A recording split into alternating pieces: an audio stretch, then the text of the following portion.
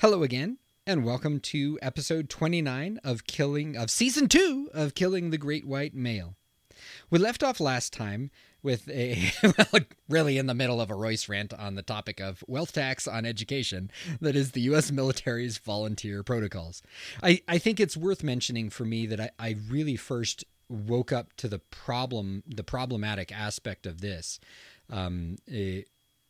back in, it must have been like 2004 or 5. I was working in a congregation in Berkeley, and every week as part of their prayers, they read all of the U.S. military folks who had died in the wars in the Middle East, in Iraq and Afghanistan.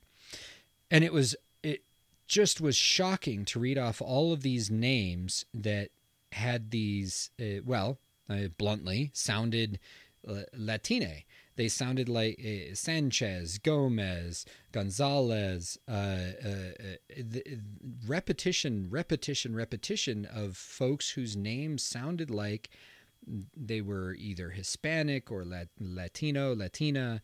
And as I started to do research into where these folks were from, it becomes this overwhelming feeling of, oh shit, I'm opening Pandora's box, because these folks were from, many were from terrible parts of the continental United States, right? So they were from LA, they were from Texas, they were trying to escape horrible situations that may have been arguably worse than service in the U.S. military, which, let's just be blunt about it, that's not a fucking pleasure cruise right now.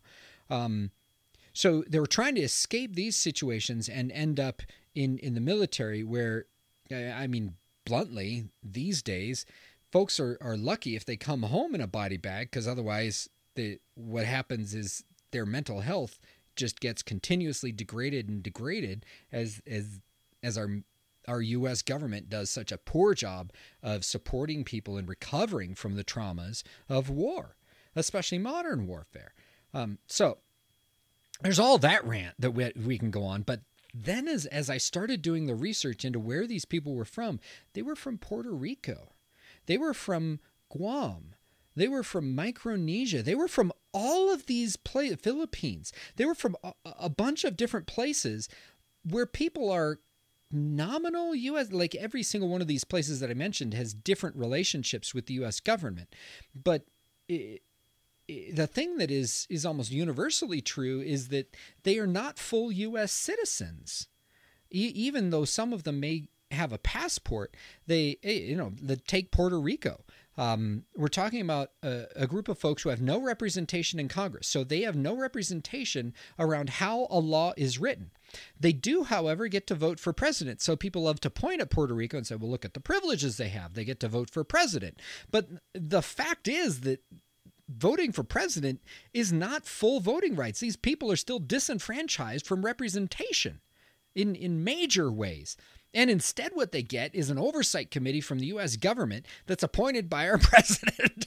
So it's just this circular thinking rat fuckery. That's just, it's ridiculous.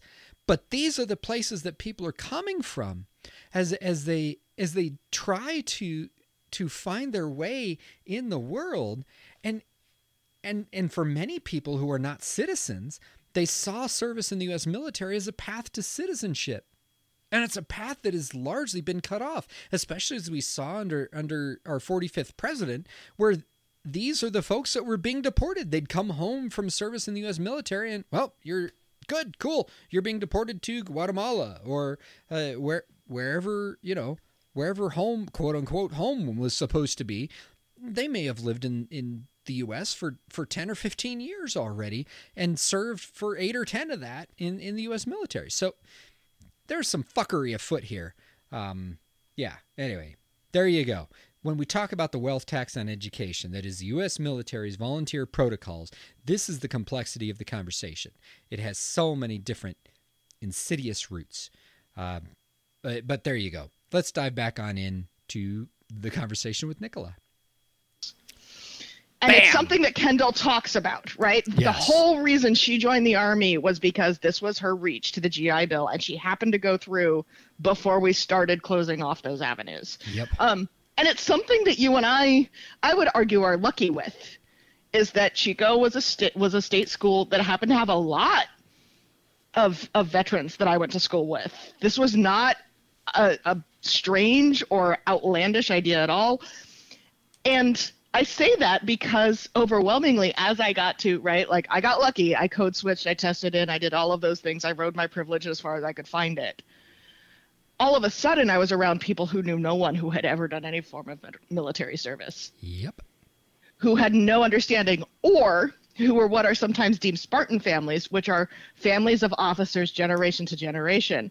Yes. And what we find is that socioeconomically, there are two groups who are overwhelmingly giving all of the bodies to the U.S.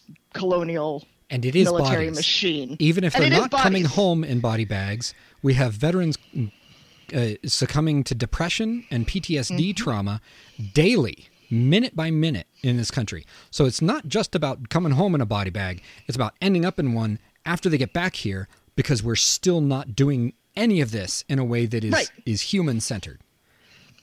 Right. I mean, we unfortunately just saw this 2 weeks ago with the lieutenant in Illinois, right? Like, wearing the uniform. You might get lucky that they recognize the uniform over a hoodie, but even fucking still, we're not recognizing it. And so that was one of the interesting conversations that I was having, is like, look, I can disagree with who Biden has surrounded himself with. I can disagree that a lot of them are the same, what everywhere else in the world would call center right, even though we call them liberal in the U.S. Good God, yes.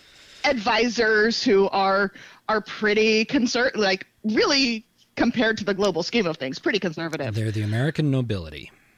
But when we look at, okay, this isn't a big shiny thing, right? Biden campaigned on listening and on doing better. And it's not a big shiny get, but just fundamentally saying, you know what, we're going to stop an action that is disproportionately affecting Black and brown and indigenous families. And that is not only putting those families for generations in danger, but we saw last year literally hundreds of veterans deported. Yes. Yep. Right? We can't resource responsibly. We can't be good stewards and bosses here.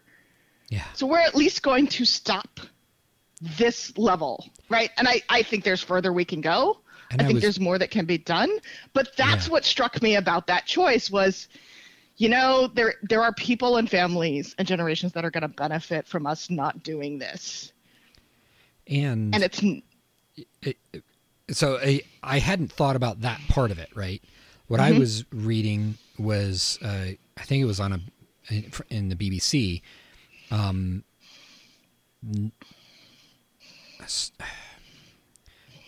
The story was written by somebody in Afghanistan talking about how she and other women like her are dreadfully terrified of the fact that the U.S. is withdrawing, because they've gotten to go to school for a few years, because they've gotten to have rights that they wouldn't have had, that they didn't have under the Taliban.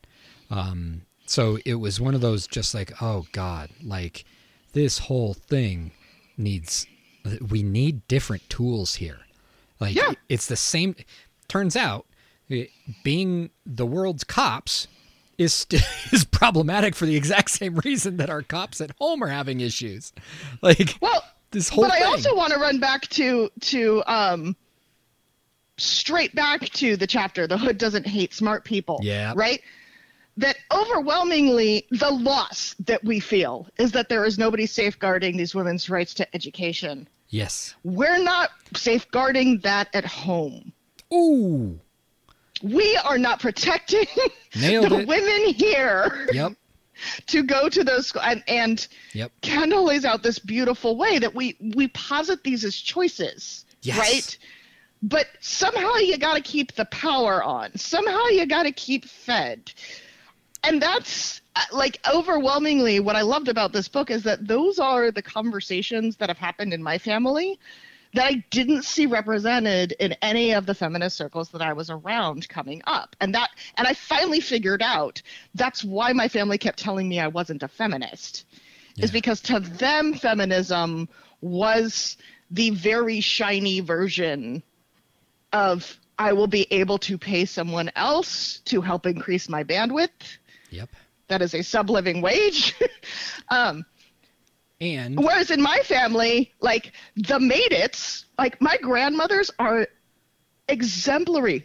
Both of them, born in the early 20s, ran multi-million-dollar businesses in small towns with a 3rd grade convent in Italian and 12th grade public school education. Jeez. Yeah. Right? And there are systems in place that allowed them to. There are a lot of things that because in the 60s, we gave them that passing privilege of whiteness and gave them those loans and allowed them access to it, that they could do it. But that fundamentally, neither of them could go to school beyond what was ever normal in their area. Yeah. Because somebody had to, literally for both of them, drive the horse cart to get groceries. Yep. You mentioned in there the shiny version of feminism. I love what she does on page 233 with that. Yet despite a history of Black, Asian, Indigenous, and Latinx caregivers for the white children of those families, popular media would have you believe that every other group is unqualified to care for or raise their own children. The inherent, again, we can't... It can't be at the expense of others. And I think I flip back to page 192. That's the place where she tells the stories of 2 other folks who she grew up with. It's easy to pass 192 there. It's easy to pass judgment on a kid like him. She's talking about a friend of hers that, they killed him before he was 30 is the previous line. It's easy to pass judgment on a kid like him. Easy to assume that if I made it out, she's referring to herself there, so could he.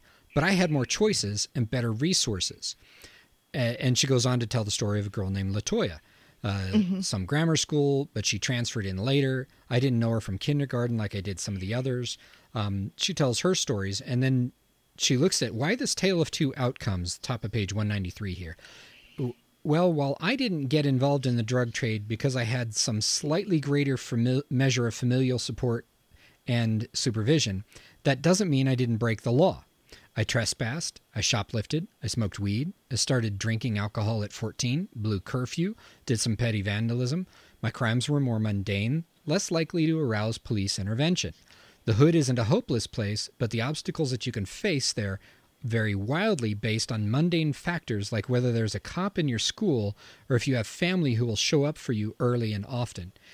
I deeply appreciate, and this is, so I actually recommended this book to a friend of mine who asked for a book on intersectionality, simply because it embodies what I mean, if we're going to talk waves, this is a 4th wave book to me.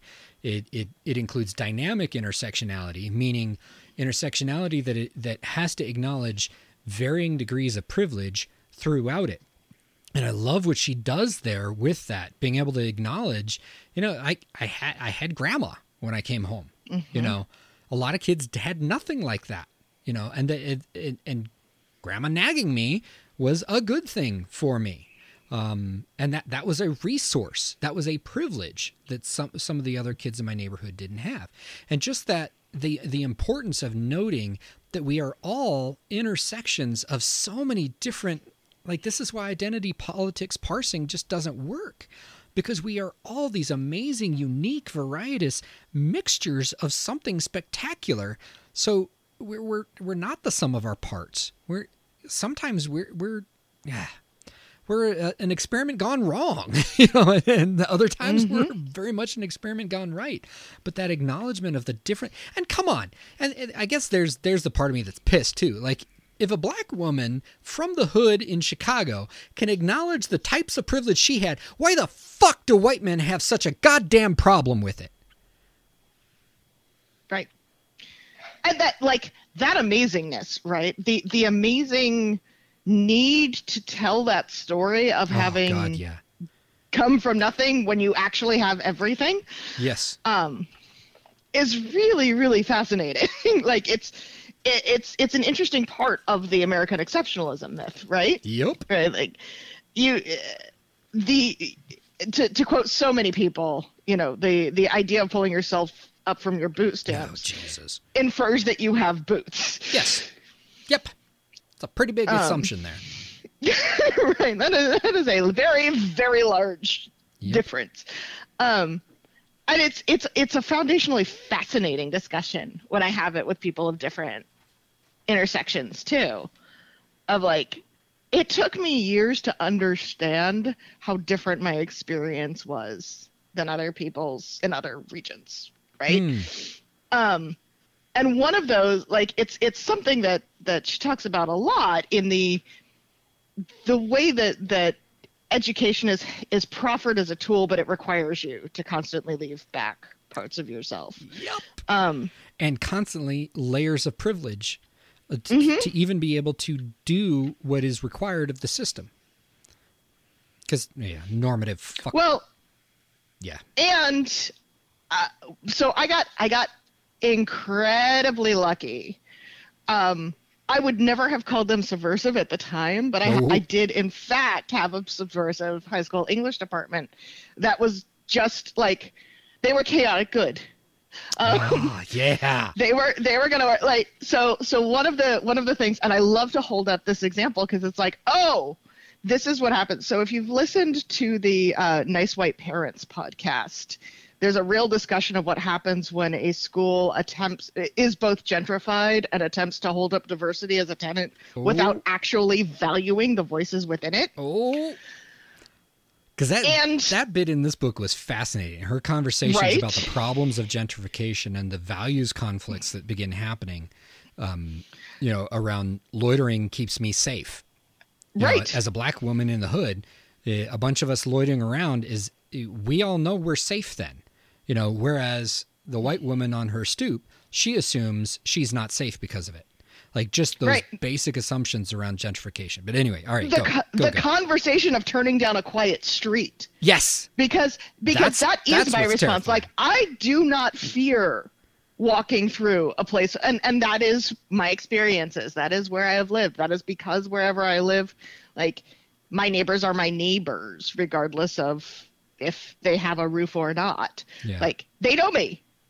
And that is my presumption, and that is directly against the American individualism story we tell.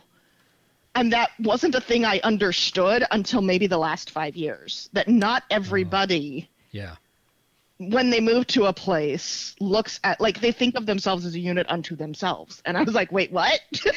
You kidding me?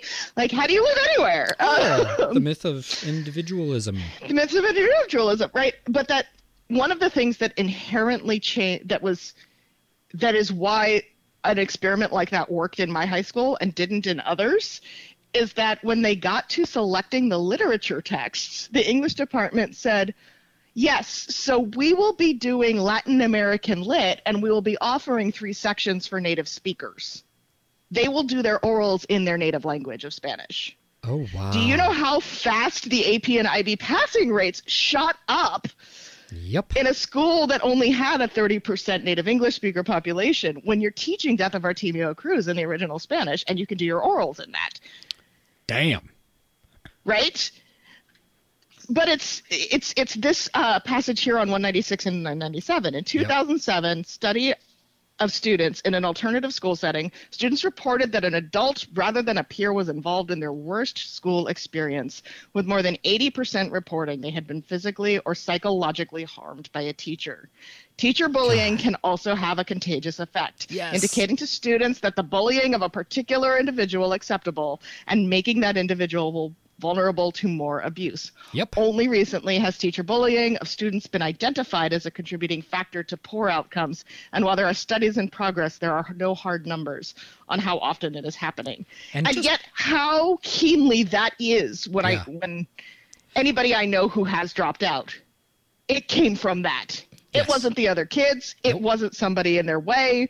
It was a combination of Why am I putting up with getting abused when I can actually pay my rent? Why am I putting up with being abused when I could just go pay my rent? This statement, when it happened in the moment, it was one of those moments where I was just like, I'm not sure what words I have. Like, this is, first off, when somebody's 12 or 15 or what, there's a lot of ages that people drop out of the K through 12 public education system in this country. There's a lot of different exits off of that freeway.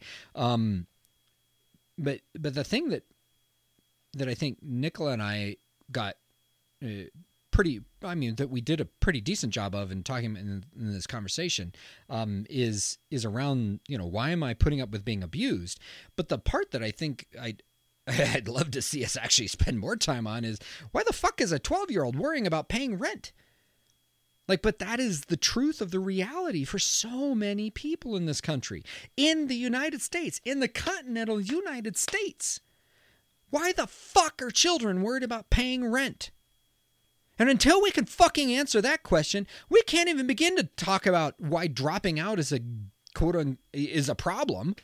We have to fucking be able to deal with that first conversation. Why on earth is a 15-year-old worrying about rent? That's wrong. Okay, so anyway, there you go. Yeah. And our next little bit of this conversation will be the season finale. So I hope you're enjoying it. I hope you're as fired up as I am about this stuff. Please share an episode or the podcast in general on social media. And I look forward to talking more with you soon.